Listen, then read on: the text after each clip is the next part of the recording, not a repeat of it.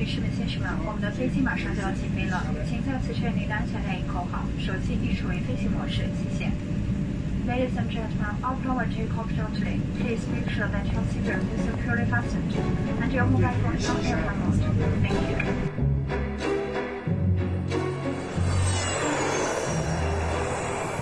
欢迎光临大新华航空。欢迎光临大新华航空，请出示您的登机牌。梁笑笑，真是你啊！咱们真是冤家路窄。请您继续往前走，不要挡住后面的客人。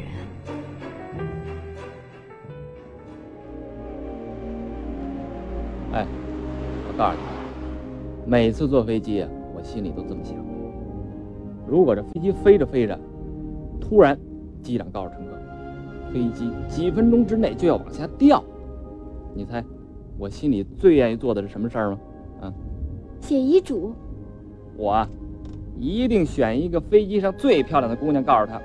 与其坐以待毙，不如赶紧爱上我，接一个生离死别的吻，粉身碎骨。你这不是趁火打劫吗？嗨，我就是心里那么想，不见得真敢那么做呀。喂，你好啊，班機翻咗嚟香港啊，點解留翻個位俾你啊？我都係以前嘅電話，call我啊，拜拜。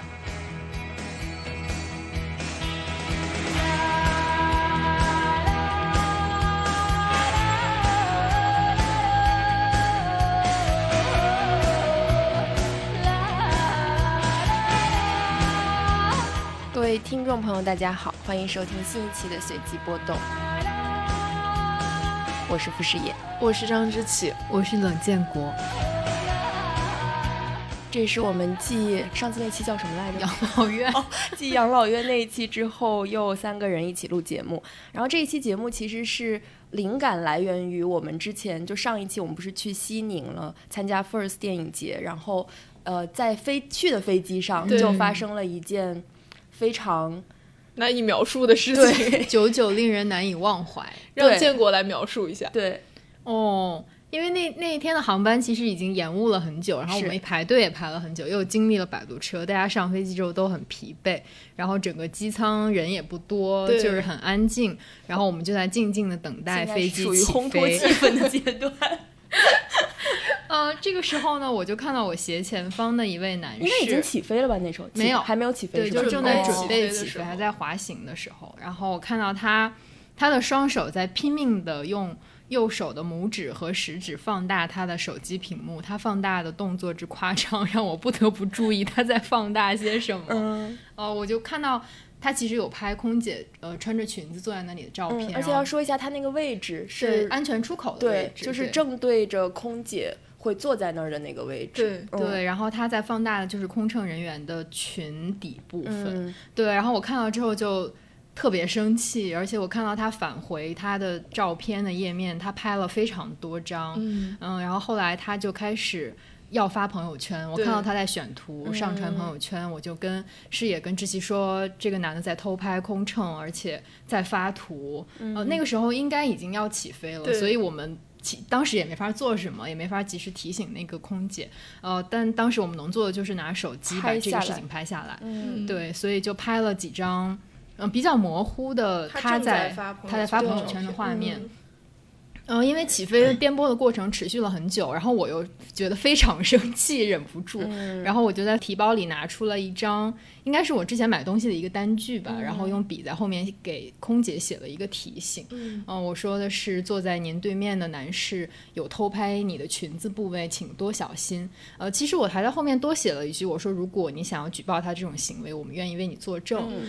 后来又撕掉了。对，后来我把后面那一句撕掉了，我是觉得我怕给他一点压力。比如他说如果这几个女孩站出来为我说话，我还不去举报的话，是不是我做的不对？我害怕他有这样的想法，所以我只把请小心的那个上面的一句给了他。后来就是给了他，他当场其实就看了之后就跟我们3个说，他说他发现这个男的在偷拍他。后来呢，他先是跟应该是带他的一个比他资深的空姐反映了这个问题，后来又跟乘务长反映了问题，所以就有这2位女性工作人员都有来跟我们确认这件事情，以及他们也看了我们拍照留存的照片。对，然后飞机上的气氛呢，后来就开始变得非常微妙，是应该是整个空乘团队都知道了这件事情，所以后来每一个路过那个座位的空乘人员，包括是男性空乘人员，以及应该有一位是警察或者是负责安全的，对，就每个人路过这个男性的座位的时候都会瞥向他，都会盯住他，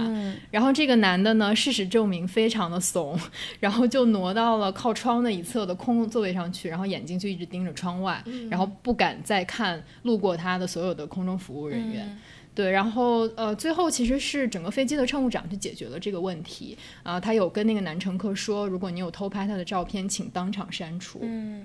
这个男的在删照片之前还一直在解释说我没有恶意，就说了非常多遍我没有恶意，然后他有当着那个工作人员的面把照片删掉，然后在飞机落地的时候原来坐着那位空姐的位置就坐到了一位男性空乘人员，超级可爱的，而且也一直在盯着那位先生看反正就在这个折腾的过程中，就不断的有空姐来感谢我们吧无论是那个当事人还是他的领导我记得是那个乘务长有跟我们说一句话，让我们3个都特别感动。他说无论是作为空中的服务人员还是作为女性，我们都很感谢你们能够见义勇为站出来。他说很少有人会愿意这样站出来就也让当时我就觉得鼻子一酸然后把他们飞机上能拿来送给我们的东西全拿来了，给了我们4个口罩，然后还有消毒纸巾消毒纸巾是9个好像然后还有苏打水啊什么，就是飞机上的饮料对，就是一直在谢谢我们。然后那个女生就是被拍的那个女生，她每次经过我们这一条道的时候也会就是有一点跟我们眼神交汇的那种感觉。然后最后我们下飞机的时候路过那个男空乘，然后他也跟我们每个人都说了谢谢。就是就是觉得又生气又感动，就是生气是觉得这个男的应该受到处罚，对，而且就是他说没有恶意的时候说的特别轻佻，就是感觉可能有点像自己在路上可能不小心撞到了一个人或者什么那种感觉。对，我觉得这个事情就是仔细想想还挺恐怖的，因为我们看到他发朋友圈，他可能一共发了5张照片，有一张是拍那个飞机舷窗外面，然后是天空的样子，然后有一张是他自己的自拍，然后3张是空姐的裙底，然后还写了一行话，就是2行没有看清，然后我们就是拼命的想要拍下，然后通过照片来辨认他到底写了什么然后我们都在讨论说他到底为什么要把这样的偷拍行为公开的发到自己朋友圈，他的朋友圈里面是一些什么样的人是对，就他难道值得为这样的行为感到骄傲或者是庆幸，或者是而且还要把这种类似于战利品一样的东西分享给他的同伴看，就是这个心理感觉让人觉得非常的恐怖，就是他的小环境得是一个多么厌女的环境。是的，然后我不知道，我当时看到那一瞬间，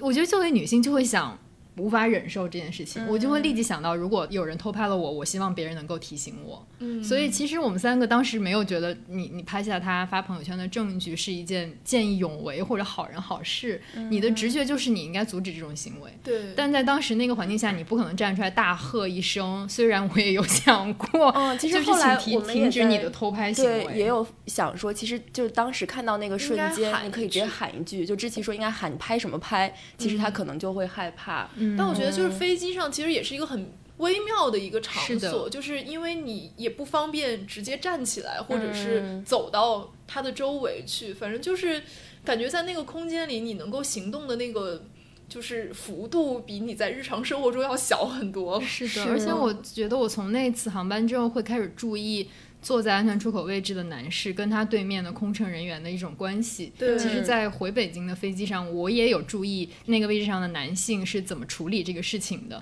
因为他跟空姐相当于是四目相对的一个高度和位置，而且他们之间的距离可能连半米都不到吧，他们的膝盖相距得很近。对，那回来的飞机上其实是一个很 decent 的男性，但我觉得他也会有一点尴尬，因为空姐她坐下的时候裙子只在大腿处吧，所以她只能把目光看向别处对，然后我们在飞机上在去程的飞机上就有探讨这个问题，是不是空姐只能穿短裙。当时知琪有说能不能拿一个毯子让她稍微盖一下自己的大腿和膝盖的部分，但是那个空姐有跟我们说他们不被允许的。对对，而且就是因为建国是坐在飞机相当于左侧的这个走道，我是坐在有点靠右侧的走道，然后我就看到我这边的空乘他其实是翘了2郎腿，就是为了遮住他这个就是裙底这个敏感的部位，但是如果他翘2郎腿的时候，他稍微一侧身，你其实能看到他侧面那个连裤袜的那个绷带都会露出来，所以其实就是没有一个安全的姿势可以让他穿成这样然后坐在那个地方。是的，所以我们就有在想，在飞机上就有在聊为什么不能让空姐穿裤子，或者他们有没有这样一个选择可以去选长裙或者是长裤，可以让他们不是那么尴尬的坐在那样一个位置上。是，然后我就回来查了一下，因为之前我们在去西宁之前其实就有一个新闻在微博上被转发，就是乌克兰的一家航空公司叫 Sky Up， 然后他们是今年是改良了他们的空姐制服，就从高跟鞋和短裙变成了西装长裤和 Nike 的运动鞋，然后他那个照片就是空姐穿一身亮橙色的那个西装套装，然后下面是一双小白鞋，对，就是还挺舒服的感觉。但是我看到说这个报道里面依然说就是他们还是需要化妆，就是化妆依然是一个强行的要求，但是你可以选择不同的发型，就比如说我们看中国的空姐其实很多他们的发型也是统一的，比如说是盘头发那种，然后要有一个网兜把你的所有头发都罩起来，但是可能有一些航空公司它会给空姐提供更多的发型选择，包括刚刚建国讲的，就是有一些航空公司会有2套制服，就是短裙和长裤都是有的，你可以根据自己的需求去选择。对，而且我那天看到你写那个卡片，我就觉得这一幕好似曾相识，但是我想不起来是什么。然后我后来查了一下，就是今年4月份的时候，也是当时上了热搜的一个新闻。我有想起来，对，它其实是反过来，是一个空姐帮一个在飞机上遭到旁边的男性性骚扰的一个女性，就是一个女孩，她在飞机上旁边是一个年纪很大的男的，然后这个男的就一直假借睡觉往她身上靠，就是头搭在她身上，然后手放在她腿上，然后这个女孩也没有办法直接跟他说，因为那个人年纪不小了，然后那个空姐就递给他了，也是一张小纸条，上面写的是中间爷爷年纪大了，是否给您造成了不便，需要为您换座位吗？然后后来他就给这个女孩换了一个座位，然后这个女孩回来之后就把这个纸条以及就刚才这个经过发了一条微博，然后感谢这位好像是国航的一位空姐。对，我们这次也是国航吧？也是国航。对，而且这个事情发生的当天，刚好当天晚上还是第2天晚上，就是看到那个吴亦凡被刑拘的那个消息。对，然后我跟知琪，因为其实白天很累了嘛，然后我们那天晚上工作结束之后，可能都快12点了，然后我们俩在凌晨1点快2点的时候都纷纷发了微博。就是我本来还试图把这件就刚建国描述这个事情再用文字描述一下，发现它太过复杂了，就是因为它涉及到很多人，而且它在飞机上其实有一个微观的环境，就是我觉得整个机组人员对于这件事的态度其实非常正面，就是所有人都会给那个被偷拍的女生支持，然后后来那个女生其实也被调离了那个通道，就她不再服务我们这边的人，包括她下飞机前她也不用再坐在原来的位置上。然后我就会觉得说其实它是形成了一个很小的这种很微观的善意的环境，然后再加上都美竹这个事情出来之后，就会觉得说好像还是有一个这样的网络，一个支持性的网络可以真的帮助到女孩子。虽然整体大的环境可能还是很糟糕，还是会有男的他在偷拍完你之后，他只是一句没有恶意就可以把这件事情含糊过去或者解决了，但是就是还是会有一些这样很正面的力量会鼓舞到我们。对，所以我觉得这2件事情好像在那2天像是形成了一种对照，我觉得还挺感人的。但我好希望那个男的也受到惩罚。是我们下飞机的时候也在说嘛，就是应该把他列入什么禁飞的名单或者之类，就是应该让他意识到说这个事情是需要有代价的。对，我觉得虽然说最后可能这个事情有了一个相对妥善的解决方案吧，而且这个女孩她的工作环境对她来说其实还是挺友好，就是她的同事包括领导对她都很体贴，但是好像你还是觉得说因为缺少一个制度性的投诉以及反馈的这样一个渠道，导致说她确实没有办法为她的行为付出代价。是的，而且那个女孩当时她看到我们的纸条，她第一反应是我不敢去跟她讲，就我不敢跟偷拍这个人说。对，她说我没办法，我看到但是我没办法跟他讲。对，然后再加上他的工作的制度要求他没有办法用一个毯子覆盖他的就是下面的裙子，或者说他不能穿长裤，所以其实这些都是一些制度上的需要去解决的问题。但我会想，就是整个空乘团队其实他们有很一致的处理意见来面对这个事情，来面对这个偷拍的乘客，是不是因为这种事情其实发生的非常多，或有一些情况下是他们自己发现，有一些情况就是乘客发现会跟他们讲或者不会跟他们讲。我觉得这种偷拍空姐的行为肯定不少见。对，我觉得也不能说就是一般的男性乘客无法去恶意揣度他们，但我觉得空姐长久以来都是这样一个被泛性化的一种职业。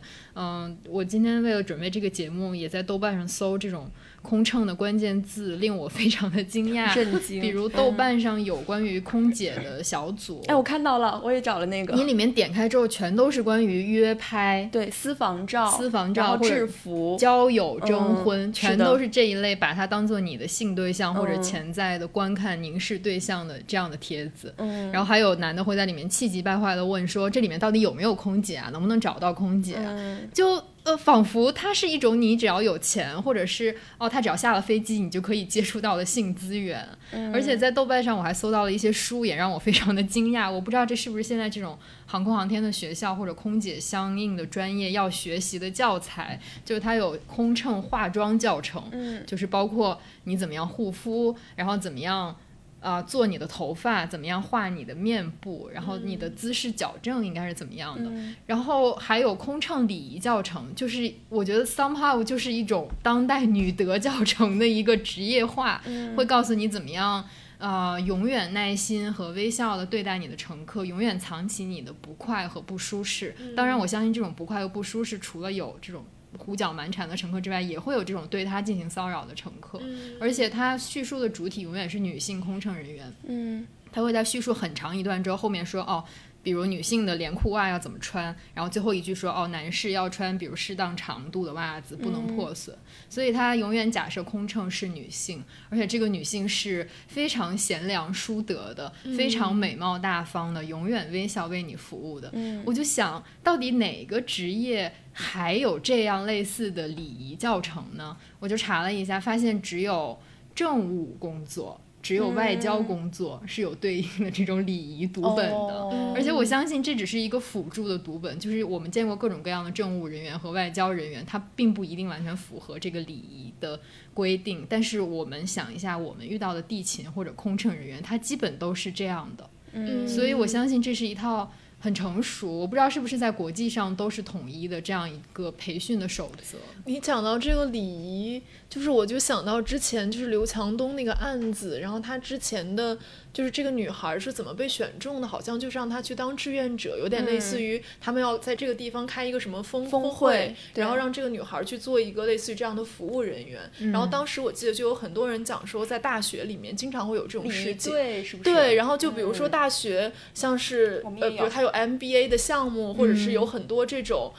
对外的活动，会请一些比如领导啊或者商界精英啊，然后这个时候学校就会专门准备一个礼仪队，由长相较好、身高平均的女性组成的，然后穿着统一的制服，然后为他们服务。其实你现在想想，这个就真的是为这种性骚扰和性侵犯提供了一个土壤吧，非常糟糕的。而且之前不是还有一个新闻说是好像是运动比赛的志愿者，好像当时北京奥运也有传出来过，就是那些礼仪小姐她们也要接受那种训练，就是包括什么含着一根筷子练微笑，然后还有你的坐姿就是要怎么弄，其实都是一种对于女性的规训，然后它需要你表现出来就是很乖巧的，然后同时又很大方，就像你刚刚说时刻保持微笑，我觉得跟对空姐的要求其实也差不多。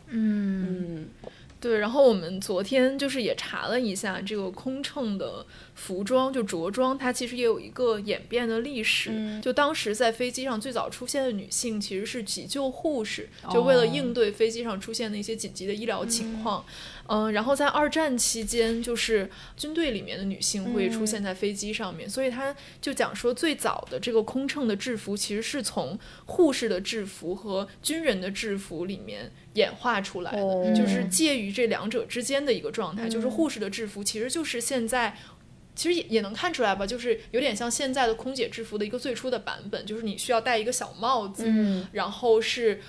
这样的短裙、衬衫加一个围裙这样一个配置。然后等到二战期间，就他们在这个空乘的制服里面加入了这个垫肩的设计，让它更像是一个军装制服的样子。然后很有趣的是，当时的航空业它其实也把飞机上出现的女性作为一个宣传工具，然后这个他们的逻辑就是说女性都能坐飞机，你也可以。就飞机大家还觉得说是一个危险系数很高的这个出行方式的时候，他用这样的方式来让大家放心，就是你是没问题的，你也可以坐这个飞机。对，然后后来就是到战后，就是其实航空业就开始有一个发展，并且慢慢的进入了民用嘛，然后它就开始有了一套这个标准的选拔空姐的这样一套要求。当然这个要求是非常性别歧视的，而且就不仅仅是性别歧视，而且有各个层面的歧视。比如说大部分航空公司要求是30岁以下的单身女性，然后需要她先售，而且有一个标准很有意思，就是在西方它是要求这个空姐不要太高。因为西方的女性普遍可能身高比较高一点，但是当时的机舱其实它的空间有限，就是所以它需要相对来说娇小的女生来做空乘。但是现在比如说在国内，我们都可能会看到空姐其实它是有一个身高的下限要求，比如说你要到1.66米或者1.68米，然后你才能报名去学这个专业。对，然后还有一个就是不能戴眼镜。那咱们仨基本上都不行。就是在那个时候，我在个头这一关就pass，还没有隐形眼镜的时候，就是你不能戴眼镜也是一个很重要的要求。所以而且当时就是空姐成为了一个非常热门的职业。我觉得这个里面其实还有一个比较复杂的一种 reasoning， 就是一方面它肯定是一个性别歧视很严重的这样一个职业，另外一方面它其实也是当时女性走出家门并且能够环球旅行几乎唯一的途径。当时他说他们这个招聘广告就是说，就是 getting married is fine but wouldn't you like to see the world sooner， 就是说你结婚可以，但是你不想更早的看到世界嘛。这个广告语就是它有2层意思吧，就是第一层是说女性无论如何你都是要结婚的，结婚是一个先决条件，但是可能你在结婚之前你还可以选择去看一下世界。对，然后说当时因为它是一个非常热门的职业，所以它的录取率就低到3%，就是100个人报名里面只有3个女性会被录取。然后淘汰的理由也就是非常的细节，就比如说如果你身上有明显的晒痕，就晒痕就是像傅老师我们去西宁，因为他穿了一个露背的衣服，所以他的后背晒出了一个半圆形的晒痕，就这种对，就其实你是可以恢复的，它并不是疤痕，也会因为这个原因而被淘汰掉。还有比如说你在去面试的时候没有穿那种束腰，就是会把那个小肚子勒起来那种东西，然后你也会被淘汰掉。然后甚至就是1953年的时候，美国的航空业要求说30岁以上的空姐要自动离职，就这个行业其实它是有个年龄上限的。好了，我们3个都不行。对，然后其实空姐的制服它一度也是类似于是引领了一个时尚的潮流吧，就尤其是在上世纪60年代和70年代的时候，他们的制服都是由当时最顶尖的这种设计师对奢侈品来设计的，比如说迪奥和巴黎世家，他们都曾经为空姐设计过那个制服。对，然后当时他们的制服就是非常非常的出位，就是现在你已经觉得空姐的裙子够短了，当时那个裙子短到就是我觉得她一弯腰半个屁股可能都会露出来那种长度。然后他们当时的标配是超短裙或者是热裤加上一个长靴，就是大概齐膝这么长的一个靴子，然后穿的是非常的时髦吧可以说。然后他讲说也是在这个时期，就是针对空姐的性骚扰以及这种非法辞退的这种案件开始成一个非常快速上升的一个时期。我觉得知琪刚才讲的这个那句话让我印象深刻，就是说为什么不在结婚之前去看看世界。在我看来它饱含了2个意思，一个是折射了男性对于空姐的一种想象，他是觉得你在飞机上你是 literally 可以飞到全世界去，你可能是在一个当时旅游业还没有发展起来，大家还不知道外面的世界长什么样的时候你可以知道，对，所以你是在一个视野上可能比大多数人包括大多数男性还要开阔。另外一个我觉得它暗含了一种对女性的性的遐想或者性的意味是说你在飞机上会遇到有钱人，你确定你要嫁给现在这个人吗？对，我觉得就是包括中国的电视剧也好，或者很多人在表述空姐这个职业的时候，我会有一种这样隐隐的感觉，就是说你在飞机上，尤其是早先你遇到的是有钱人，可能是大款，可能是商人，可能是政要，那这或许会成为你一个穷苦的可能只是长得好看的一个小女孩的救命稻草。我觉得它暗含了就 somehow 有一种这样的意思吧。而且我觉得像飞行器，就是刚刚之前聊到说60、70年代那种美国空姐他们的这个穿着，然后我今天上午也看到很多当时的那种所谓有点像时装照片了，其实拍的就是这样的穿着超短裙然后高筒靴的这些女性，她们在一个巨大的飞行器的前面。我今天在群里还发了一张，就是那个叫什么，对，就是一个女性，她对着这个螺旋桨，然后她的屁股是对着这个镜头的。对，然后建国说这个像是我觉得很像生殖隐喻，而且我觉得它有点像是那种就是一个巨大的机械的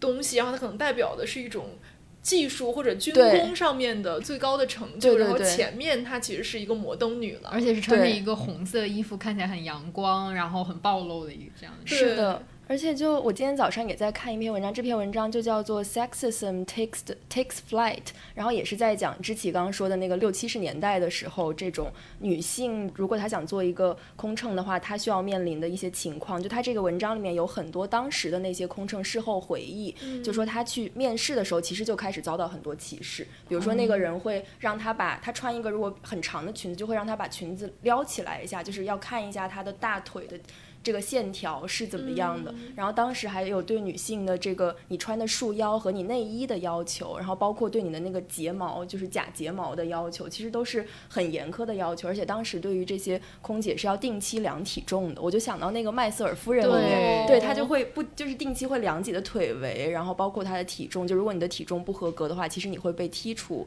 这个行列之外的。所以我觉得这个职业在当时也有点像那个年代的美国的打字员，就是好像你在你没有进入婚姻之前，你可以有一份这样的工作，但其实这个工作又是某种程度上又是一种非常性化的和性别化的工作。对，而且就是像刚才建国讲，它可能就是一个婚姻的跳板。对，就是比如说如果你在一个公司当打字员，你可能就嫁给你的同事或者男上司什么的。是的，而且建国刚说这个也可以聊到，就我们为了准备这个节目，我们去看了好多，我们去回忆了好多，就是在国内包括国外吧，就是有关空姐或者空乘的这些文学小品和电视剧。我们今天看了好多，然后但我在准备之前我都没有想到过有这么多。对，就是特别多。对，因为我们要准备这期节目，所以我们就是前2天就在聊说我们印象中有没有什么在描写空姐。是的。然后我先想到的就是那个《非诚勿扰》，就是葛优跟舒淇演的那个电影里面，舒淇演的是一个空姐。是的。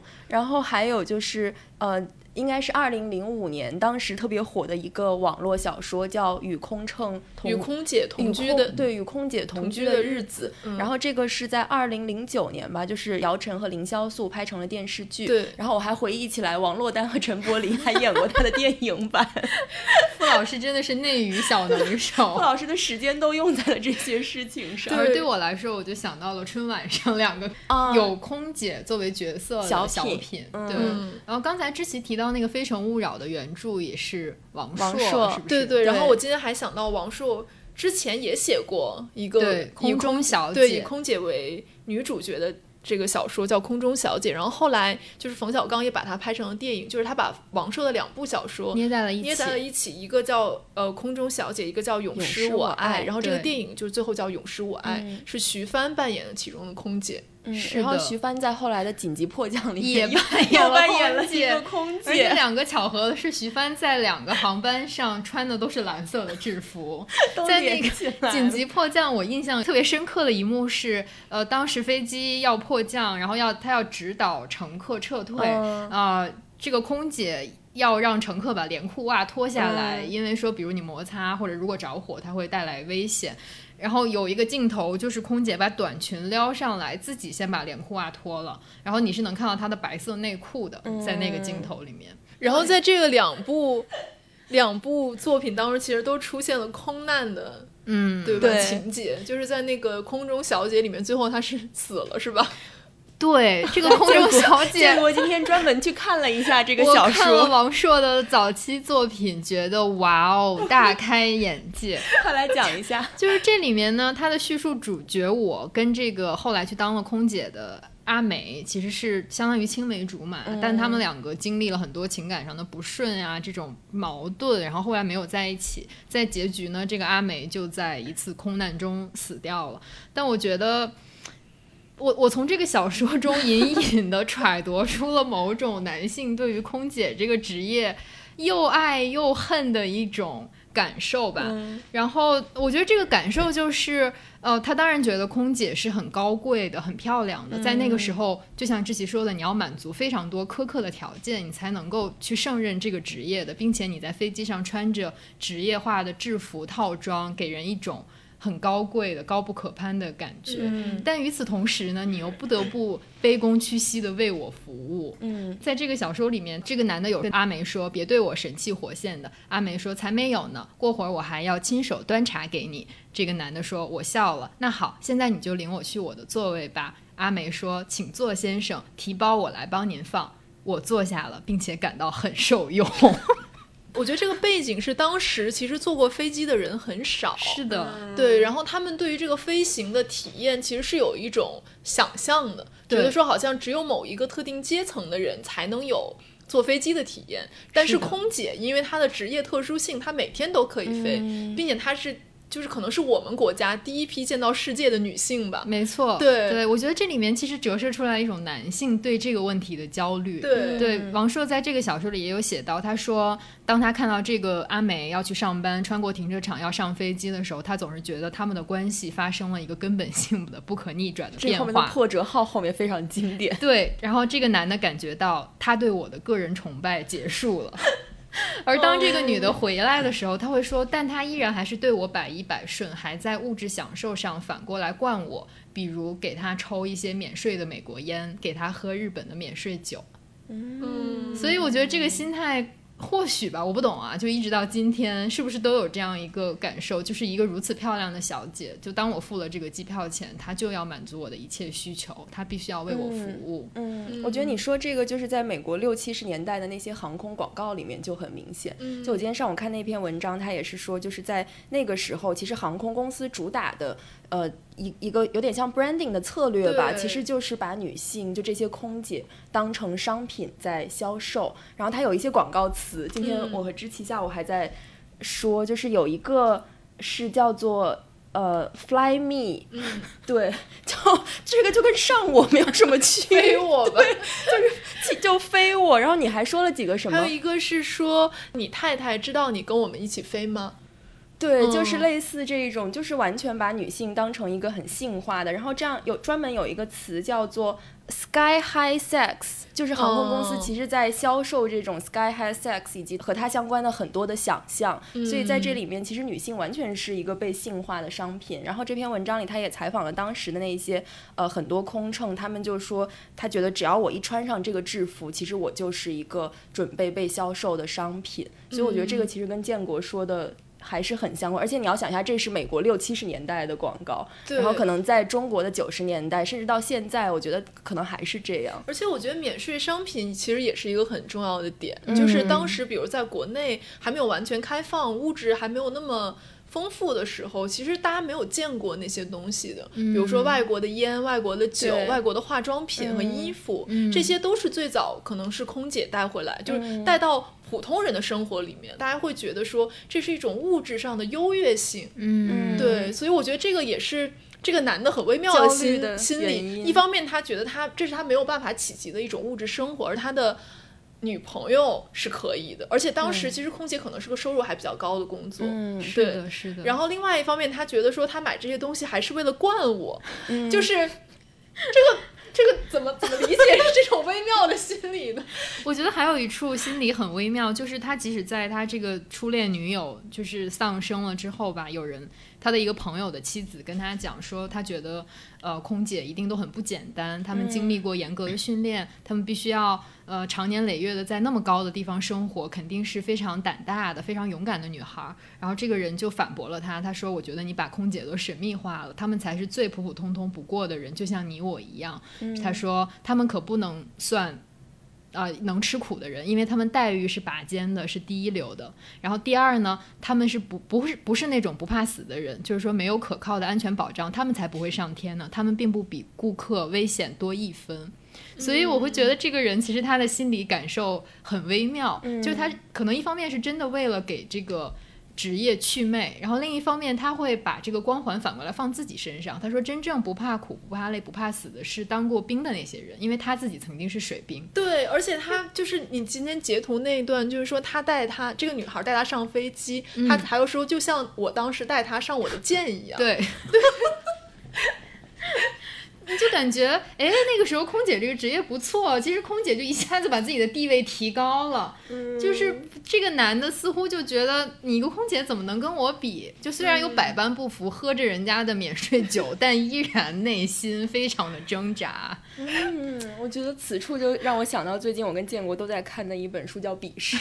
就是他刚说这个我就觉得这一定是一个男作家才能写出来的这种男性微妙心态，就也推荐大家去看一下《鄙视》，他也是一个男作家写的。但你觉得就是我今天上午还在想，就他写这些东西是一种自我调侃呢，还是他觉得这是再正常不过的事情，值得光明正大的写，就他有没有一些反讽的意味在里面？难以揣摩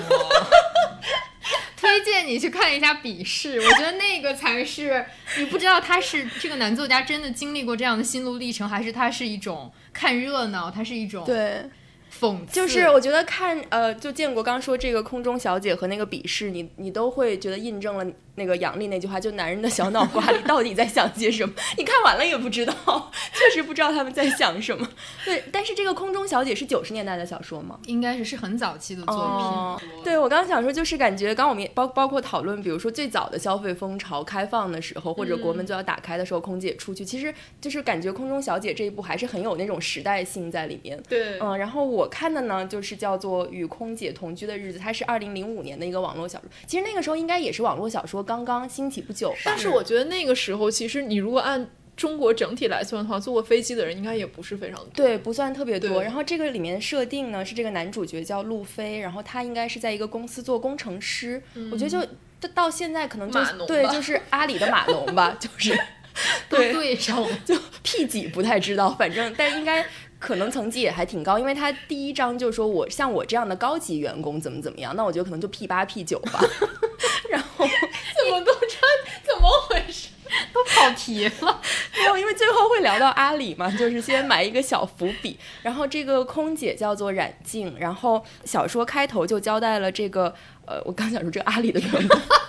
这个路飞他在上海是有房子，然后是一个比较高档的公寓，其实就彰显了他的地位。然后呢他自己是住17楼，这个空姐好像和他当时男朋友是住在15楼吧，他们就第一次就是在这个电梯里面遇到了，有点像他对这个空姐一见钟情，他觉得这么漂亮的一个女孩。然后后来第二次呢是这个空姐她在他们小区喝醉了，就是躺在小区这个躺椅上面，然后这个男的呢就看到她了，然后这里面有一段描写就是放在现在来说是可以进监狱的程度，我觉得就是他看到这个喝醉的女生之后就跟她说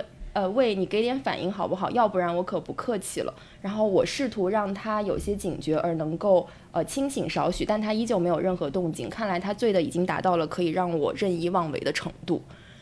就是我今天这跟阿里也很呼应，强奸未遂的。我今天看到就是大为震撼，就是想象一下大概16年前的一个小说，它的开头竟然是这样开始的。我觉得现在的网络小说可能也差不多，对，也差不多。是的。然后他后来还写他第一次去坐飞机，除了对飞机的恐惧心情之外，还有对漂亮空姐的遐想。我甚至在考虑我是不是会在飞机上遇到她，就这个女主角。然后等我克服了坐飞机的恐惧之后，我都没有遇到她。另外，空姐的美丽程度也着着实让我大大的失望了，也许漂亮的空姐都去飞国外路线了。因为这个是一个男性视角写的，其实它充满了很多男性对于女性包括对于亲密关系的一些意淫和想象。然后他后面情节是这个女生主动住到了这个男生家里面，然后他的由头都是第一次是这个女生到他家来说我家冰箱坏了，我想把一些东西放到你家冰箱里，然后第二次他过来说我帮你晒晒被子，我就想说人家这么漂亮一个女的为什么要到你这儿？然后第三次这个空姐就过来说那能不能就是你把你们家钥匙给我，因为后来这个男的因为工作有变动，他就在北京、广州和上海3地飞，所以他这个房子有一段时间是闲置的，然后这个空姐就这样住进了他家里面，然后他们就约法三章这样生活。然后中间还有一个桥段特别有意思，就是我刚跟建国说的，就是他们2个人有一次有一个机会一起到外面去逛街还是干嘛，然后就被这个男生的一个朋友撞见了，然后这个男生就说你的女朋友好漂亮，然后他就问说你们俩是同居了吗？我能去，就是他想去证实一下，他想去这个男主角这个人也是好奇怪，证实一下他们俩是不是同居了。然后这个男的就想说，就当时他们还没有同居，这个男的就想说哎呀不要露馅了，就拖到晚上8点钟还没有回家，最后发现拖不过去，然后他就带着他这个朋友回到家之后，一打开门发现这个空姐就在他们家里，然后说哎你回来了，就是一个像一个海螺姑娘的存在。然后他这里面还经常会写到说他跟田螺像一个田螺姑娘一样的存在。然后他这里面还有一句他讲说她是一个隐形的美丽女子，我觉得这句话也挺有意思的。隐形的是什么意思呢？就是她好像平常看不见，但是比如说需要兄弟撑牌面的时候，这个女生她就出现了，就她会做家务，她很美丽，然后同时她可能在你需要她的时候她才出现，不需要的时候她不会打扰你。天哪，这不是蔡明的那种机器人吗？其实反映了男性对于女性的一种想象。然后我看豆瓣评论，好多人都说这个小说就是在这个小说里面，这个男的幻想了一种女主角，就是他其实只对他一个人很野蛮，但是他对于外面所有人他都是一个很乖巧、很美丽、很安静的空姐。这也是一种意淫，就像那种我的野蛮女友。对，是的，所以我觉得这个小说就从头到尾都是一个男性的意淫。Impressive， 有趣。这种吃惊的程度简直跟看到贾冰跟倪妮是一对分手情侣的感受差不多。我觉得这个跟就是王朔那个小说其实也很像，我觉得它里面想象的女性就是那种大飒蜜嘛，就是说她又漂亮又灵又聪明，然后又特别讲义气，然后又倒贴他，就是主要是这个也是，对，这个空姐也是倒贴嘛，就直接进人家家里面去住了，然后这男的还特别不愿意，想说哎你为什么过来找我呢？最后一点特别迷惑，是，而且我觉得这个小说它也是，就它没有写任何就是从这个在女方看来，就女方的行为动机是怎么样，就我真的很想知道这女的为什么要到他家去住呢？但是他都没有写，他就只写这个男的心理动机，而且这个男的还有一种有点像欲拒还迎，哎，就是他就一方面这个女的进来的时候他有一点小窃喜，但另外一方面他告诉自己我要矜持，就是面对这样一个女生我不能一下就好像说那你进来吧，其实我特别希望你住到我家，我还是需要有一点作为男性的尊严。我觉得这个心理过程也是非常的微妙。这真的是 fiction， 就是虚构的意思。但是这个当时特别火，对那个电视剧我也很有印象。是的，就是那个应该是19或者09或者10年的时候，是当时特别火的电视剧。我看豆瓣上这本书的打分就3版，每一版都将近2000人打分，所以应该是一个当时传播甚广的一个网文吧。是的，我觉得就是反映了大家对于空姐的一种想象吧。然后再到最近，就是建国刚说那个小品，对，就一直从那个05年的网文到现在到今年2021年春晚的小品，就是在小品里在小说里这个空姐的形象都没有任何进步，你都看不到她更职业化了，或者我们更尊重空姐了，也没有。就在我们最近看到的一个小品，就是贾冰跟倪妮演的《开往春天的幸福》里，倪妮是空姐，贾冰是一个高铁的乘务员。对对对，记得了。对，然后上来贾冰就会说倪妮卸掉妆之后没有眉毛是伏地魔。你们记得吗？我记得。你们记得我们在一起看春晚的时候的惊讶吗？当时不是很多人说居然贾冰能对倪妮进行外貌羞辱，是不是很吃惊？然后倪妮说，就问他说你为什么不辞职呢？然后他说那不还是为了给你挣钱买个包买个貂买点好吃的养养膘。我在想你怎么记得？我在想你们俩是谁养了养膘？就是依然空姐是这样一个爱美，然后而且貌似是整容过度、化妆过度，然后爱贪慕虚荣，然后要有名牌、要有包包这样一个角色。对，然后即使是在前一年，应该是2020年，金靖和宋祖儿那个小品《机场姐妹花》里，其实后来是也发给过我。金靖跟刘胜英对那个原版是机场培训师，对，我觉得那个更有趣一点。但是你也能看到，在春晚舞台上，空姐被塑造成了一个什么形象？就是谨小慎微，永远跟乘客说对不起。对，即使遇到可能不合理的要求，也要说对不起。而且金靖被认为是一个长得不好看的地勤，所以当她男朋友是谁？王自健。就是来接他回家的时候，然后黄晓明会说你能找到有男的要你就不错啦，你就走吧，就是依然是这样的一个形象。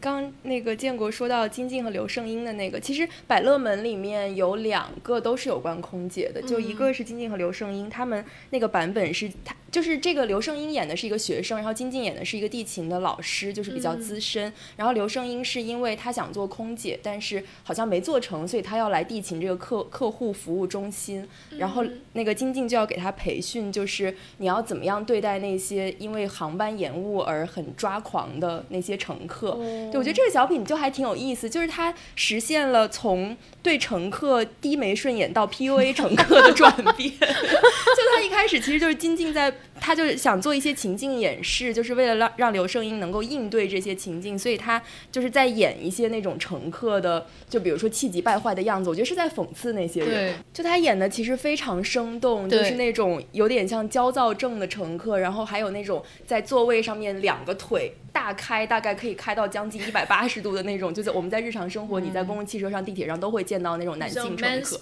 对，然后还有那种就是这样，那个叫什么，就大张伟喜欢做的，用你的下巴看你的那个动作，就金靖会学这些，然后他就告诉刘胜英说你应该怎么安慰乘客，然后最后这个小品就是话锋一转，对，然后就说最后呢应该是这个乘客他睡了一觉醒来之后，如果这个飞机还没有飞的情况下呢，你就给他播放一些影片，然后这个影片是死亡航班就是什么你在飞机上面突然出现一大堆僵尸把你吃掉了。特别理解春晚没采用这个话但我觉得就很有意思，就是其实它有点像形成了一个权力关系的反转，就是在这个小品里面，这种服务人员不再需要对这种很暴躁的乘客低眉顺眼了，你可以告诉这些乘客说这个航班有危险，乘坐请谨慎。是的，就在黄晓明那个小品里，你能看到这种空乘人员对于不合理要求的反抗其实是无效的，就他还是去按照黄晓明的贯口的要求去买回来了煎饼果子和豆浆。我记得了。对，然后就只有王自健作为空乘的男朋友出来指责了他，说你不应该这样无理的要求空乘人员，就是能不能飞也不是他们决定的，可能有很多因素来决定，作为了一个中间的说和者。然后这个时候黄晓明说其实我是来考核他们的，我是一个考官，那他们通过了。其实这就是一次不合理或者女性没有完成的反抗，然后最后就转向了黄晓明的亲情牌，就是姥姥我回不去了但我想你这个小品真的是听这个描述感觉非常的匪夷所思。我看了这2个小品我就觉得以后春晚不能看了真的，我觉得金靖和刘胜英那个其实很有意思。然后还有百乐门还有另外一个就是那个叫张海宇，就青岛大姨，对，大家应该都有印象。然后他和另外那个男生好像叫蒋毅吧，他们其实做了一个系列，我觉得这系列很有意思，都是讲服务业的。然后最早的那个就是一个讲空乘的，然后张海宇在所有这些系列里面都是反串一个女性，但我觉得他其实有点扮丑了，就是又回到我们剩余价值第1期聊的那个，就是他扮一个比较丑的空乘。其实这个本身就说明他跟我们中国的现实是相反的，就是在我们的现实里面，空姐大部分都是非常漂亮的，然后非常靓丽的，身材也很高挑的，所以当他扮成一个女性的空乘的时候，才有这个和现实的反差，所以才造成了他的那个喜剧效果。然后他在这个飞机上，因为他是个廉价航空嘛，然后他后面贴着一个什么高质量服务，就他也是一个反差然后他提供的服务都是非常低质量的，就是他首先起飞之后他就拿了一个链子说你要系好这个安全带，然后他就又问这个乘客说什么咖啡茶什么各种东西你想喝什么，然后那个乘客说一个他说没有，说一个他说没有，最后乘客说那喝水吧，然后他就给了他一个杯子，然后把他就是肩上这个毛巾拿下来给他拧水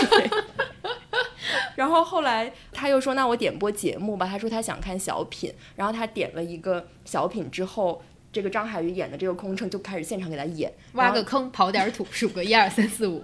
演的是这一段。对。这期节目已经彻底跑了。我也想看小品，然后我今天就点播一个。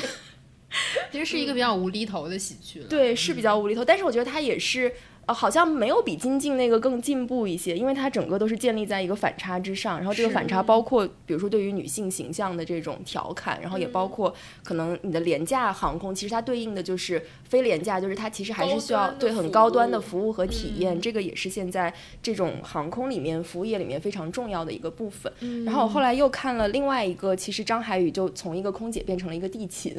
然后他就是要帮这个蒋毅做check in， 然后包括安检啊什么，然后在这里面就更有意思了，就是张海宇这个角色变得更加性化了，就是她被塑造成一个对蒋毅有意思的这样的一个女工作人员，然后她在整个的这个检查过程中就一直在刁难她，因为她潜意识里面觉得她很喜欢这个蒋毅，然后就回到野蛮女友的剧情。对，然后蒋毅可能又有女朋友的情况下，所以他就会百般刁难她，所以我觉得好像那个女性形象也并没有很大的突破。对，我们刚才就是聊到就是从美国60、70年代就跨越到中国的今天，就是感觉还是很像了这个状况。对，然后其实在美国就是80年代的时候是有一个比较大的一个转变的，就是空姐的工作环境会有一个比较大的转变。然后今天早上我们还在讨论说这个转变是怎么促成的，其实有几个原因吧。其实有一些是比较积极的，比如说就是1964年就是美国通过了一个人权法案嘛，然后这个人权法案其实是为了保证这种就女性不受到性别歧视，其实有一些法条可依，所以在这个基础之上，就是航空业的女性去挑战和推翻这个行业当中各种不平等的，就是变得更容易了一些吧。对，然后另外一个比较有意思的点就是说，这个时候其实航空它变成了一种比较普及的服务和出行方式。就是在这个普及的前提下，就是家庭出行的需求大大的增加了。家庭出行需求增加就意味着说，首先这种客舱里面的豪华服务变得没有那么必要，而大家更需要的是这个客舱里有更多的储存空间，比如说你能放更多的行李，能坐更多的人。所以就是整个这个航空公司它的这个服务的方向就是发生了一个转变。对，这就使得说空姐作为一个性幻想的这么一个对象，它的价值和必要性降低了，我觉得是这样的。而且因为家庭出行，就过去可能它是一些成功的男性商务人士专属的一种服务，甚至是他们可能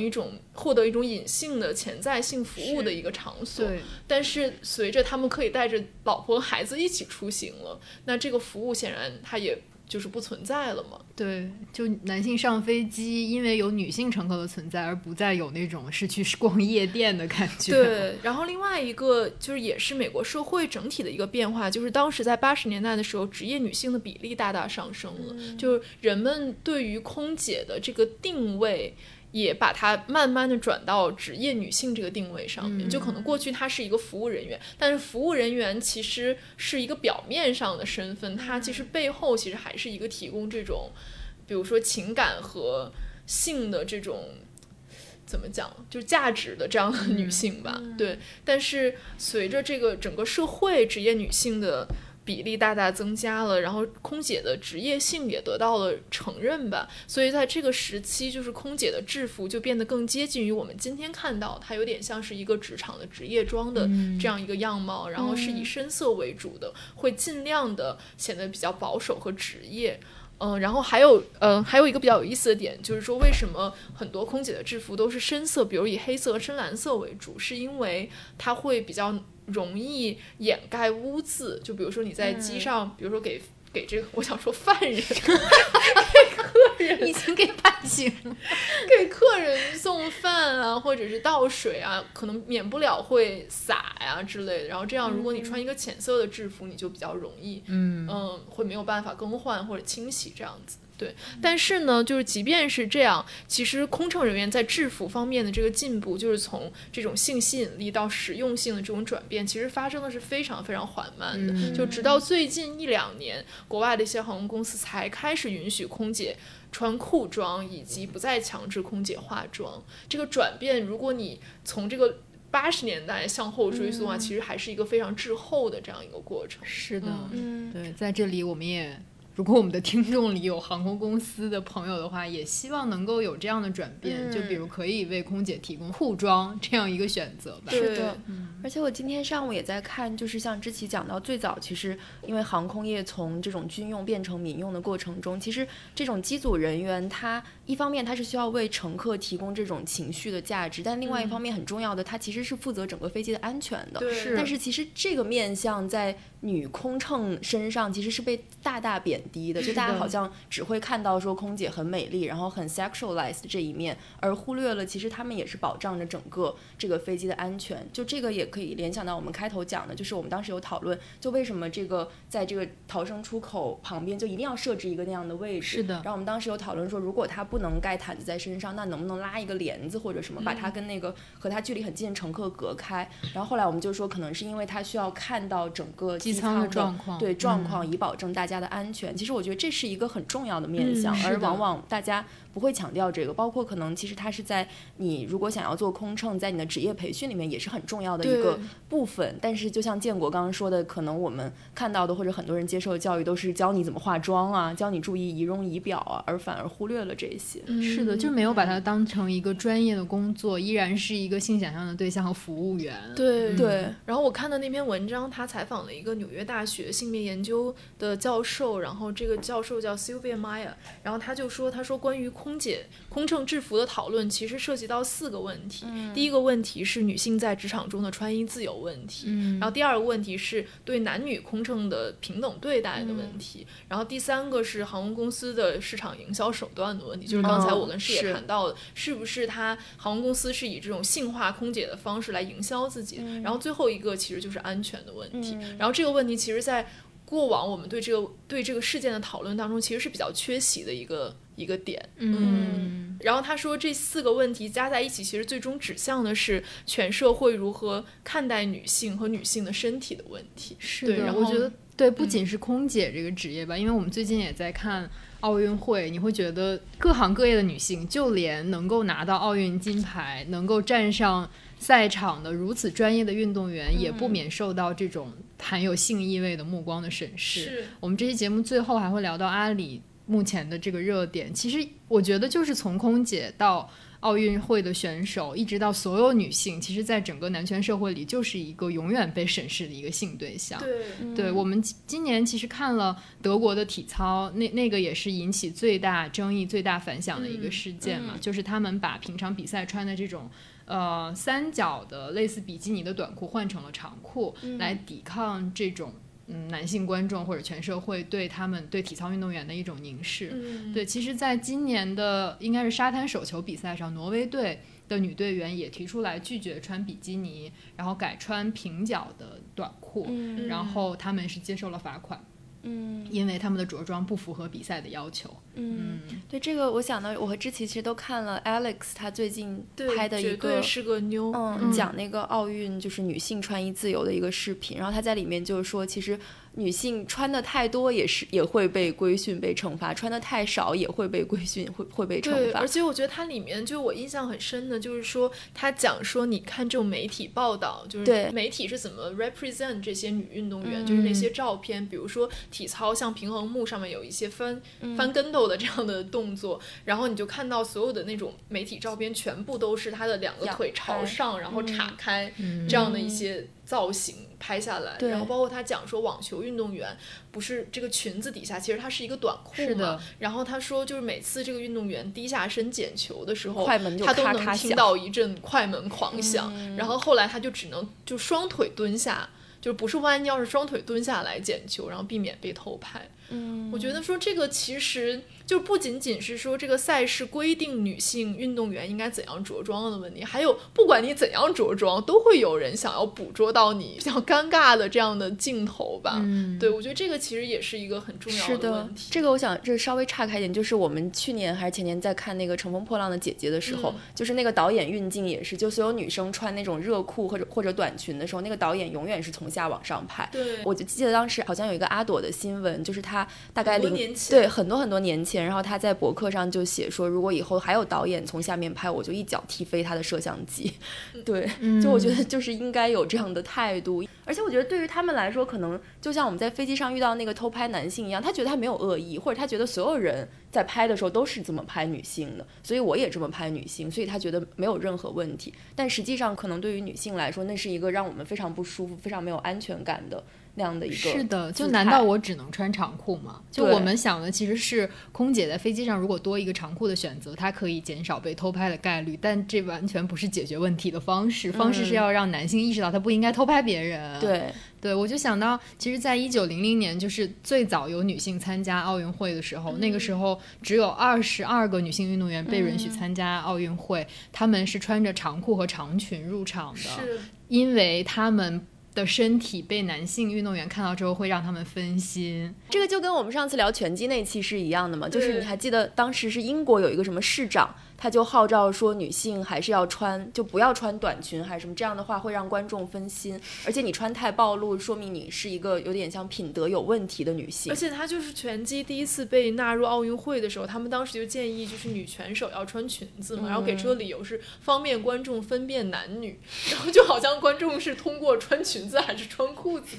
来分辨男女的一样。我就在想，就是第一届奥运会的时候女性要穿长裤长裙，其实后来女性是经历了一个反抗的过程，就我也要为了我的运动便利着想，我也要充分发挥我的能力，所以我慢慢的改成短裤，改成背心，改成更适合运动的材质。那他们其实一样又经历了同样的男性凝视，然后现在的反抗行为就只能是我要穿着长裤做体操比赛，感觉又回去了，就是因为没有别的方法，就是因为男性的凝视是改变不了的，所以我们只能女性自己改，就是很可悲。对，而且我觉得就是可能对于这些摄影师来说，他会有一个很容易去 justify 自己的方式，就是我要卖照片嘛，这是一个商业行为，大家爱看什么我就拍什么，不代表我是一个偷窥狂，但这代表全世界都是一个偷窥，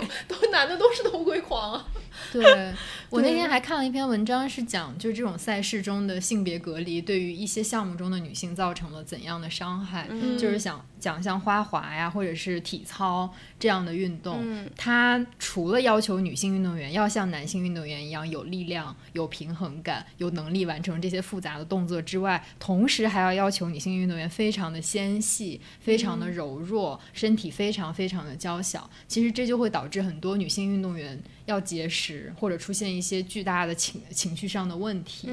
对，如果我们对男性运动员和女性运动员的要求都是他们在专业上表现得足够好的话，那是不是这些女性运动员就可以免于这种比如在进食或者在情绪上的困扰呢？为什么我们对两性的要求就是不一样的？为什么对女性就是要多一层所谓这种病态审美上的要求呢？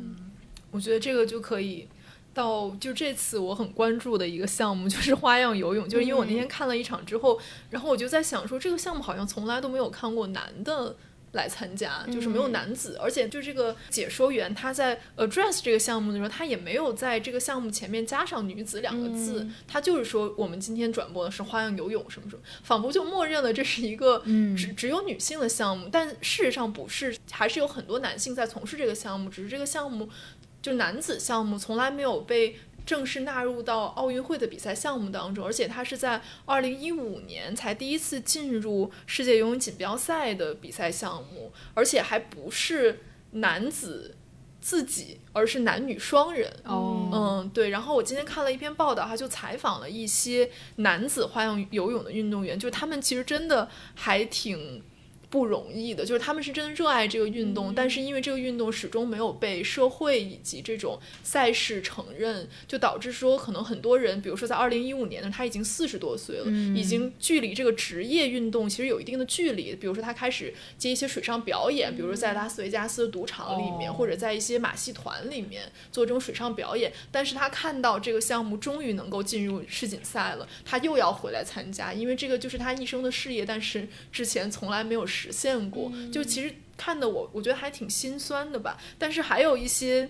就我觉得它其实是一个性转版本的，就是你可以看到说在一个大家默认为是女性的运动当中，就是男性会遭遇什么样的问题，就有点像是我们现在看到的一个就是主流的情况的反面。所以是完全一样的镜像吗？其实我觉得差不太多。比如说他在这个2015年的第一次世界游泳锦标赛上，这个男女双人的这个比赛当中，就是获得金牌的一对选手，他就说在这个托举动作里，这个18岁的女运动员把她的搭档拖出水面的那一刹那，他说整个全场人的下巴都惊掉了。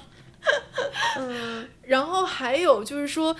比如说在这个项目里，我们都知道就是在全球处于这个统治地位的是俄罗斯嘛，我们之前也都看了俄罗斯队的比赛。然后他说俄罗斯的体育部长就是坚决反对把男子纳入到这个比赛项目中来，他说花样游泳是一项纯粹的女性运动，然后还暗示说就是什么样的人他想要建议把男子项目也纳入到世界大赛当中呢，是为了动摇俄罗斯在花游项目中的优势地位的人，就类似于是我们的对手为了打压我们。然后他还采访了一些就是俄罗斯的女子花样游泳的冠军，他们也反对这个项目，就男子被纳入到这个比赛项目当中来。他就说在人们的这个刻板印象当中，这个确实就是一个纯女性的项目。对，然后还有2点我觉得也很有意思，就是有点像是界面文化前2天写的那个稿子，就是说为什么女性被认为运动表现上不如男性，就他给出一些理由嘛，比如说一方面他可能有一些身体就生理上面的差异，但比如说在花样游泳这个项目当中，有一个男运动员他说这个项目总体来说对男性确实更困难。他有2个理由，一个是说男性的柔韧性不如女性，因为花样游泳它是有很多腿部的伸展的这样的动作，他说这些动作其实男性做起来没有那么容易。另外一个很重要的原因就是女性的浮力比男性更大，他就说我们永远无法像女性一样浮在水中。所以我就在想说这种身体优势是不是也是因为我们之前比对的标准，比如说跑得更快力量更强，这些可能女性是不如男性，但比如说在柔韧性或者是像这个里面它有一个更具体的要求就是浮力的这个前提下，可能女性确实在有一些项目上也是有身体优势的。对。然后另外一点我觉得也很有意思，就是也是那个稿子里面提到的，就是说很多女性是因为在青春期发育的过程中因为有了性征，所以他就在公众在大家面前，他在参与这个体育运动的时候会被嘲笑会被凝视，所以他就慢慢的退出了运动。这个是导致说很多女性可能在运动表现上不如男性的一个原因。他在这个里面也提到了，他说就是大众会把男子花游跟同性恋联系到一起，这个就导致说很多男孩子因为这个柔韧性训练它就是要从小开始练的。他说很多男孩子他需要克服这是一种女性运动或者是一种女性化的运动的这种污名，他才能享受这项运动的乐趣。就我觉得他有点真的像是一个镜像。我觉得这一点还是蛮有意思的吧。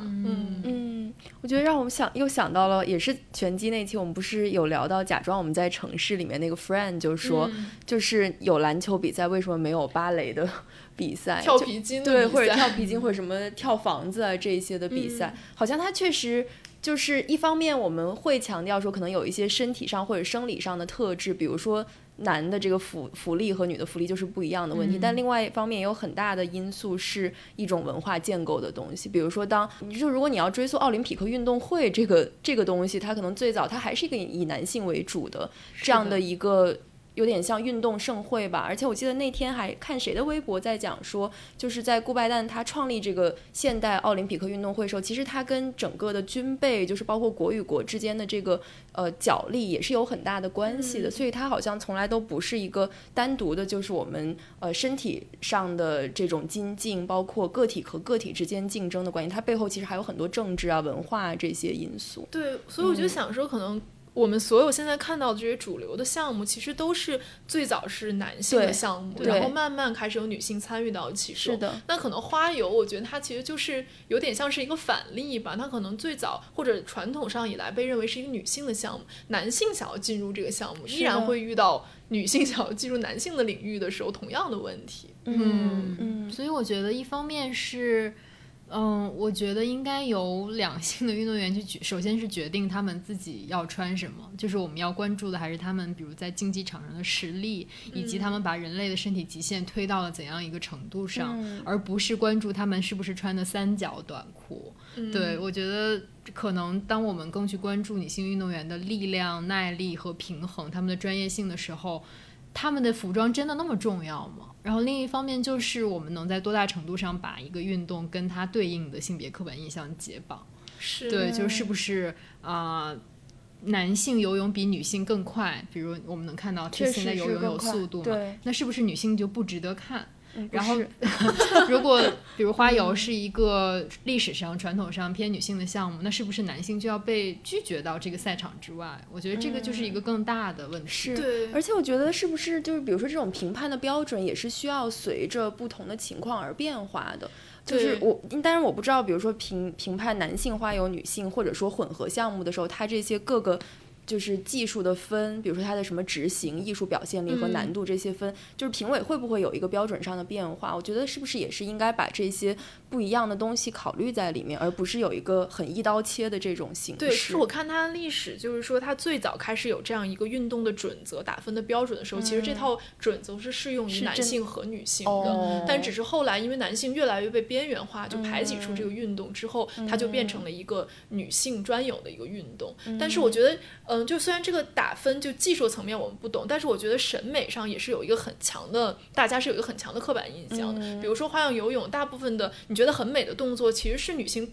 倒立在水中，然后她的腿部在上面，然后做一些很快的击打或者变化的这种动作，我们会觉得它很美。我觉得跟这种对女性身体的凝视肯定是有关系的。比如说我看男性，我确实觉得他有点奇怪的原因是因为他的腿无法像女性那么修长笔直，他有这些肌肉，他的腿是一块一块肌肉，能看到很明显那个肌肉线条，而且他又不会是那么纤长的这样一个造型，所以你会觉得他这个男性的运动员他倒立在水中，他的姿势有一点点奇怪。但是我觉得这个绝对是我们的刻板印象，对，因为他其实表现的跟那种女性那种很灵活纤细的那种感觉是完全不一样，它是有点像那种希腊雕塑一样的身材，然后是很有力量的那种姿态和那种动作。其实我觉得大家也应该能够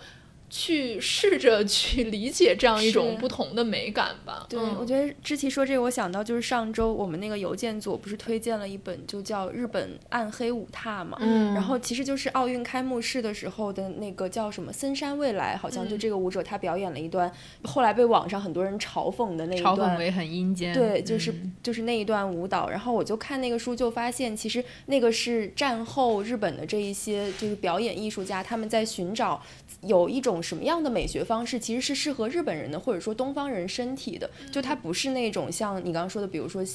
古希腊古罗马那种很黄金比例的很雕塑式的那样的身体，因为本来日本人的从身材上来说其实就是跟那种西方人的身材包括体格包括肌肉什么有很大差异的，所以他们在找的其实不是那样的黄金比例的很向外伸展那种身体，而是一种可能更向内的，就他会表演很多蜷缩的这样的一些动作，包括比如说趴在地面上，还有一个叫胎儿的梦，就是他表演的是他在母体里面的探索的一个过程。所以我觉得你刚刚说那个其实也很重要，就是说我们能不能改变一种观看的方式，以及在这个方式后面的一种整套的文化，然后这个文化其实也是很政治性的这样的一种表现形式。而且我就是这两天因为在查这个花样游泳，我就在就是 Google 上就搜花样游泳这个词，就出来最多的新闻就是一些西方的主流媒体，然后全部是在拍女性花游运动员在这次奥运会上一些很狰狞的表情。为什么要拍这些？是因为它跟你的刻板印象有距离，是的，你认为它是对，你认为它是什么水上芭蕾，但其实运动员是在用力在做这些动作，而且需要有那种张力的表情和动作出现，所以他的表情不会是看起来很柔美的这样的东西。而且他们还在讲说这次的就是这个自选动作里面有很多队排的都是一些比较黑暗的题材，比如说像中国队是蛇嘛，像那个俄罗斯双人的是蜘蛛，还有一些其他的，好像这个也是跟人们对于这种芭蕾或者是这种很柔美的女性的运动，对，有这个刻板印象，所以他才会就是你虽然觉得他这个报道本身没有什么恶意，但你会发现他选取的点依然是建立在一个非常强大的这个刻板印象之上的。对，我们那天在飞机上经历了这个所谓的见义勇为之后，我们3个也展开了深入的反思，就是我们的刻板印象从哪里来。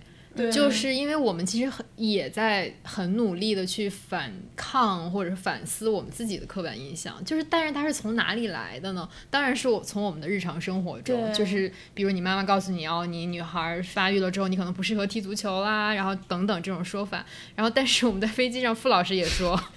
反思了动画片，傅老师反思了一下我小时候看的动画片对我的影响，就是一个因为我们聊到了就是那个 Tom and Jerry 就是猫和老鼠嘛，然后我就跟他们俩说我就是从小到大印象最深刻的就是里面那只母猫就是那个母猫穿着高跟鞋，然后屁股上系了一个小蝴蝶结，就是它的翘臀我觉得特别性感，然后他们俩就对我进行了一番批判。但我觉得就是这个问题当然我们也聊到就是说因为比如说你看猫和老鼠就几乎不会去想他们两个就主角的性别是你默认他们是男的对吧，但是就可能我们小时候看的很多文艺作品里面其实是没有一个让你印象深刻的女性角色的，是的，而当出现的时候就是这种就是她就身材很凹凸有致的这样的所谓的女性，即便是女猫也要给她搞成这个样子。还有母唐老鸭，对那个 Daisy 就是那个眼睫毛上面可以挂一瓶醋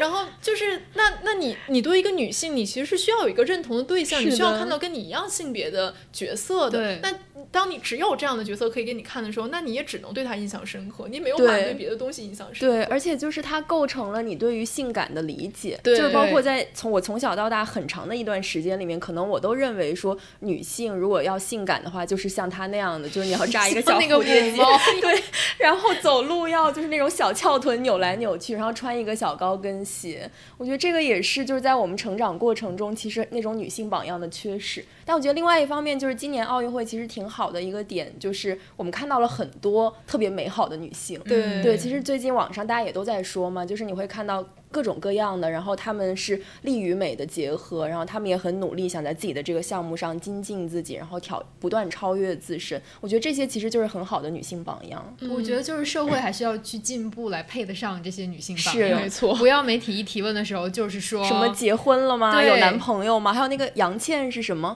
就是清华，我不是故意要问你的，我就觉得你大概比较知道这件事情。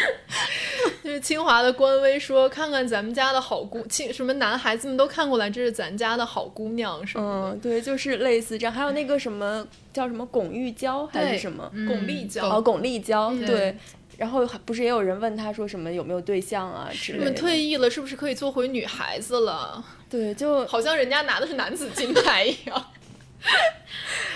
我觉得就是还是有很长的路要走。对，而且我觉得这个就是 media representation 真的很重要，因为我这两天就是在准备这个节目，我就查了一下之前的关于空姐的一些新闻嘛，然后一个就是我们之前讲过，比如说像什么郭富城还是谁啊？就是他妻子是一个空姐，是那个潘玮柏。潘玮柏 sorry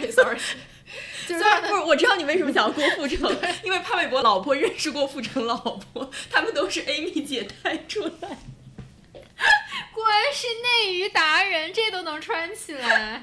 然后就是他的妻子是一个空姐，然后包括去年有一个新闻，就是有一个女的，她开了奔驰车进到故宫里面，然后晒了照片，然后也被扒出来，她之前好像是一个国航头等舱的空乘。对，我觉得就是为什么如果她是个别的职业，会强调吗？而且我还搜到一篇我自己写的稿子，就是有一年就是写那个女性盘点的那个时候，就是记得当时就是滴滴第一个那个杀人的事件。然后他的受害者是一个空姐，然后我当时就直接在那个稿子里把它称作郑州空姐案，然后我就想说为什么呢？就是它分明是一个滴滴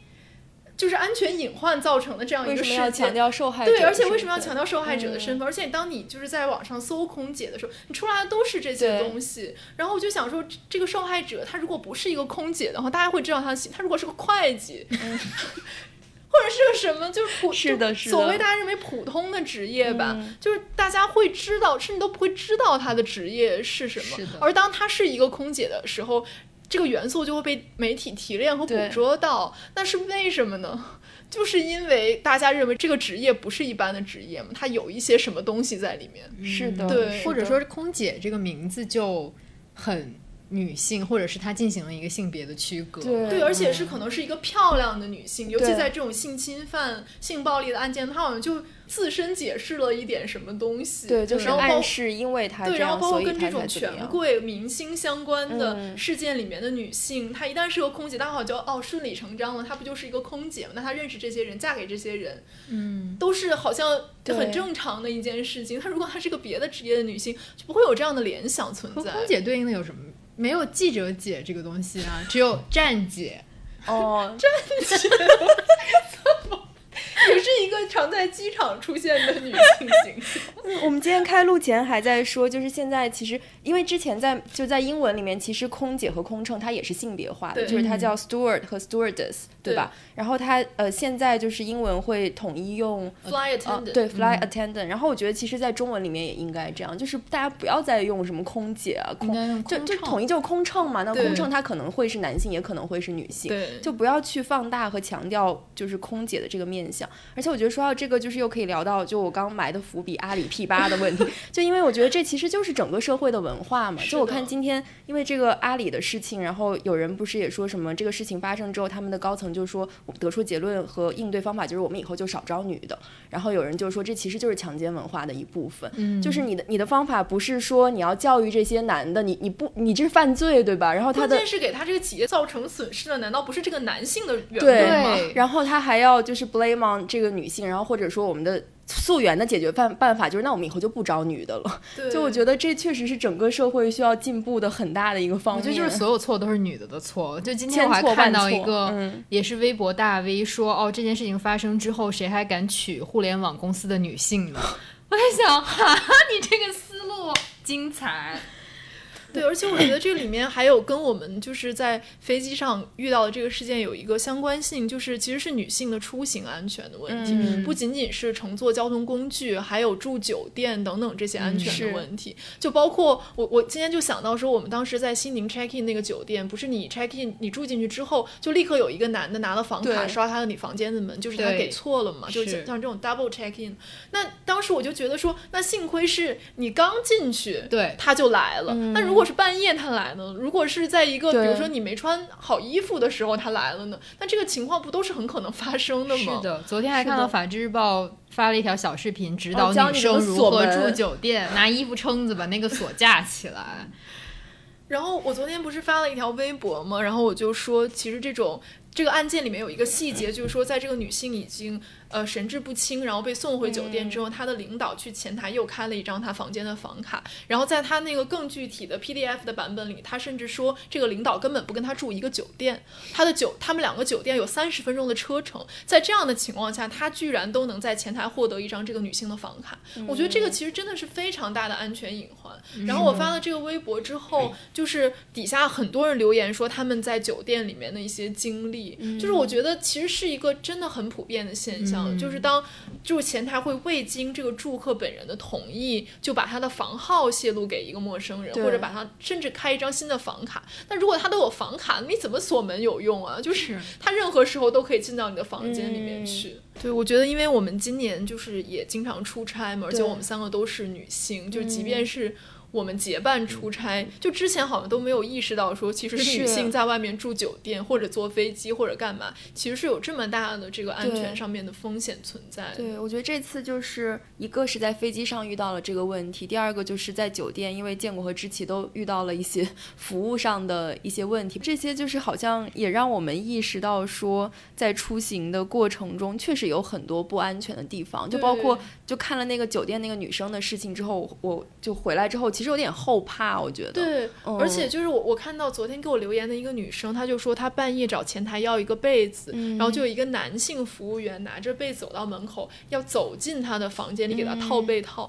这个就是 exactly 我们在上海遇到过的事情，就是半夜要加一个被子，然后就有一个男性服务员站在门口，他说我进来帮你套一下被套，然后我说你不能拿回去套吗？他说我没有地方可以套。然后最后就只能我们两个就用的没有套被套的被子，因为就不可能让他进来站在房间里给我们两个套被套啊。是的，就真的非常非常的奇怪。而且不是就是那个女孩她发了那个视频之后，下面还有很多人外貌羞辱她，对，就说什么你长成这样人家还进去怎么样。我就觉得每次看到这种评论，觉得那种欣喜，觉得说这个社会往前迈了一小步，那些喜悦全部都被冲淡了，感觉就还有很长的路要走吧。我记得之前写强奸文化那篇稿子已经是4年前了吗？还是5年前？这么久之前了吗？对，就是种太阳那个热点之后，就感觉这个稿子值得一发再发。我相信有一些男性听着我们这种说一个男服务员给你进屋套个被子啊，你有什么可害怕的，是因为你不是女性。对，我觉得听节目的女性，就是无论在哪个年纪都会有相似的恐惧和担心。其实在从西宁回来的飞机上，我们这个天哪，这一期结构好完整，有一种 John Wilson 的感觉。你这是在给这个作文打分吗？还没录完已经开始打分了。对，你快来讲一下。我们在回来的地铁上，不是飞机，你坐地铁回来的。我们从西宁回北京的飞机上，也遇到了一件小事吧，就也可能是很多人说的你想入非非，你想太多了，但那种恐惧其实是很真实，非常真实的。其实依然是我靠过道，然后师爷坐在我旁边，然后知其此时已经睡着了，所以他错过了这个过程。而且我一醒来就看到建国举着一个钥匙。就是隔一个过道跟我相邻的一个男孩，看起来不是很大，他跟他妈妈一起出行，大概是20多到30岁，但他块头很大。对，块头很大。然后他从上飞机开始就表现出了很强的焦虑和愤怒的症状，他会拿手一直捶这个飞机的屏幕，然后会把遥控器拔出来再塞回去，然后他会捏他的瓶子。对，就是动作非常的暴力，然后他也会一直转向我这边看着我和视野。这个就让我非常的紧张。我也问他，我说有什么事情吗？然后他也没有理我，但他依然会转过来看，盯着我们两个看。这件事情呢，它给你带来的不安，怎么说呢？在我这里只发展到了他可能会在情绪波动的时候过来攻击我，在视野的小剧场里已经发展成了紧急迫降，发展成了一场劫机案。对，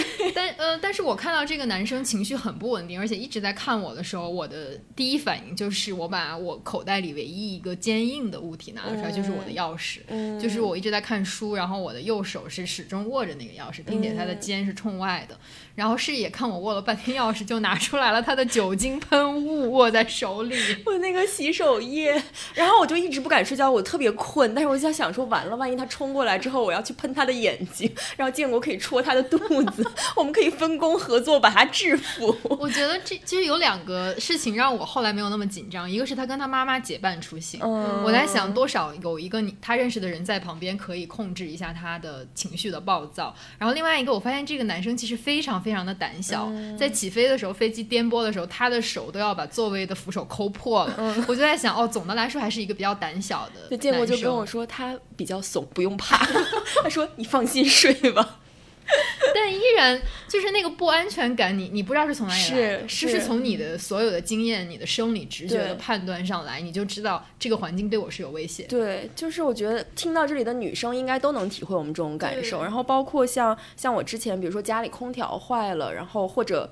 也不是半夜，可能晚上10点的时候，如果我家锁突然出了问题的时候，我其实都很紧张，我都会想说我要第2天白天的时候叫一个人来，然后我在叫他进来的时候，我还会把门敞开，然后要观察一下周围的环境。就并不是说他可能真的会对你有恶意，或者真的会对你造成一种物理上的威胁，但是那种恐惧感，我觉得就是整个社会的环境，长期以来这样的环境，包括你在互联网上看到的这些消息，包括你在听朋友的经历，或者像我们这种亲身经历所累积的一种结果。是的，是的，我觉得这个其实就是长年累月的所谓这种强奸文化造成的一个结果，就是每一个人非常真实的不安全感。就是你见到异性的时候，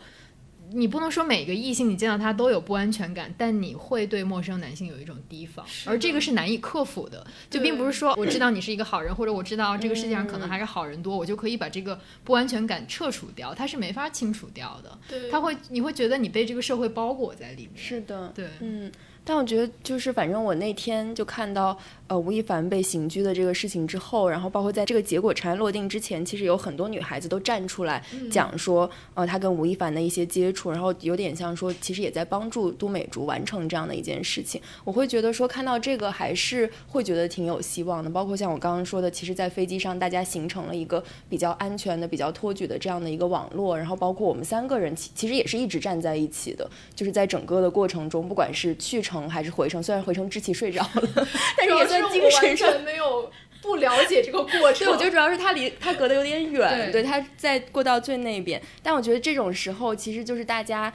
要团结起来，然后能给彼此一些力量。就是虽然我们不能寄希望于说这个社会在一夜之间可以马上发生改变，强奸文化一夜之间就可以消失不见，但我们自己也可以去做一些事情。是的，我觉得像是吴亦凡这个事情过后，就大家在开心之余可能也会有一些隐忧吧，就是会觉得说那这个是不是还是铁拳起了主要的作用，那女性的发声到底有没有价值。其实我觉得可能任何一件事情都不是单一原因造成的吧。对，更重要的是就是